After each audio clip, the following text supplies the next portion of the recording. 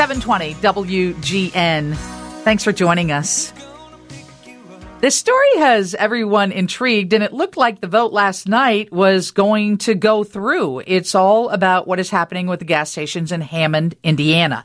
The Hammond City Council delayed a vote on an overnight gas station closure ordinance, meaning they would have to close, and it comes down to crime. We thought we'd reach out, and we're thankful that Scott Rakos took our call. He's the president of the Hammond City Council.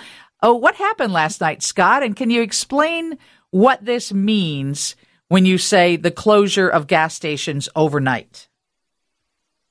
Hello, sure. I'd like to explain something. First of all, there was no delay yesterday. There was a normal meeting yesterday where a ordinance was introduced by Councilwoman Venez and Councilman Spitali. It's 23-16, and it regulates the hours of operation of automobile fueling stations within the city of Hammond. It was taken up. We did a first and second reading, and there was quite a bit of discussion, which is not necessarily normal. Usually most discussion is done at a later time, but there was plenty of discussion last night when we were discussing the first and second reading of 23-16. So after much discussion, we passed on first and second reading 23-16, regulating the hours of operation for automobile fueling stations. And what are the operating hours? Some gas stations are open 24 hours. This ordinance would restrict that between 12 midnight and 5 a.m. It would be closed. It would be unlawful for them to be open between 12 and 5. And, Councilman, does that just mean like the store is closed and the pumps will be still running, or does that mean everything's shut down? No, the gas station itself would have to be closed. Now, there's an important part of this that people seem to forget. They can always petition the Board of Works to make an exception. They could be open during that whole time, or they could be open a couple hours. It's up to the Board of Works. For the most part, what this ordinance is doing, the most likely exceptions, which would be determined by the Board of Works, would be for like interstate travel, like the gas stations that are right up in interstate or travel. Then they would have the opportunity to petition the Board of Works and Public Safety to remain open. But, Mr. President, how is it that not all of them will be closed? How is it that you could say one bakery store, one bakery in Hammond can be open, but three others can't? It seems like that's just begging for a legal challenge. No, that's the thing about this ordinance. The ordinance says all are closed, and then makes exceptions based on what they do. But here's the thing. All we did was do first and second reading. We did not pass any law last night.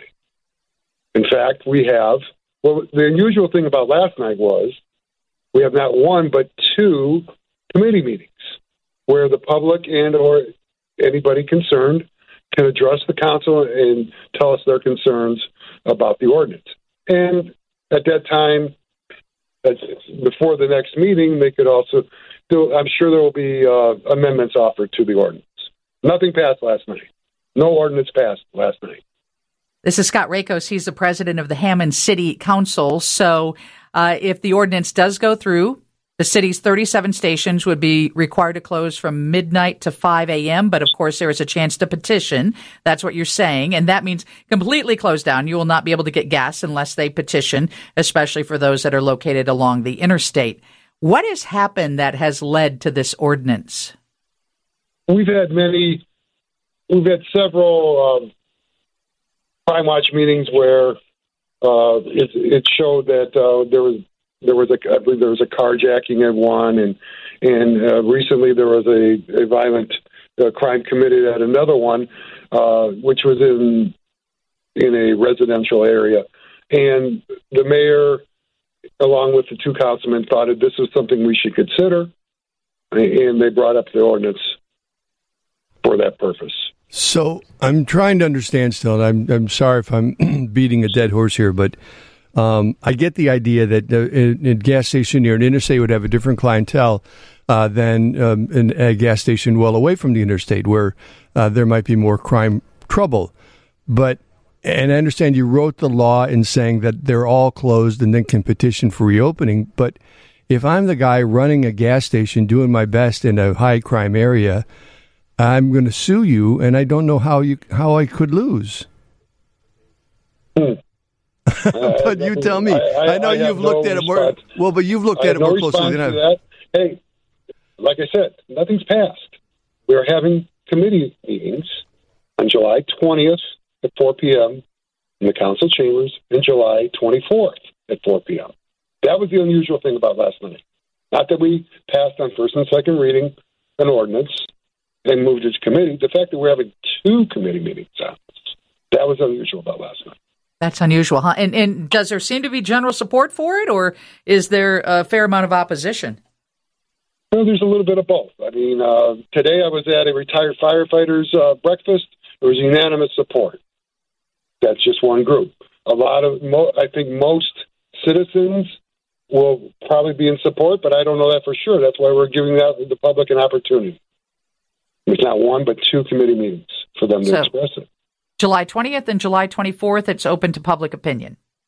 Yes, that is where the public will get a chance. They also had a chance last night. A lot of gas station owners were there and expressing their displeasure. I can imagine. Well, thank you so much for settling, what we have read and what we know. And I appreciate you giving us a chance to learn more about it. And it'll be interesting to see what kind of feedback you get from the public. So I hope we can have a conversation again. Okay, thank you. I'm glad I could get any confusion about what happened last night settled for you. Absolutely. Scott Rakos, president of the Hammond City Council. Steve's News is next on 720 WGN. Lisa Dent, WGN.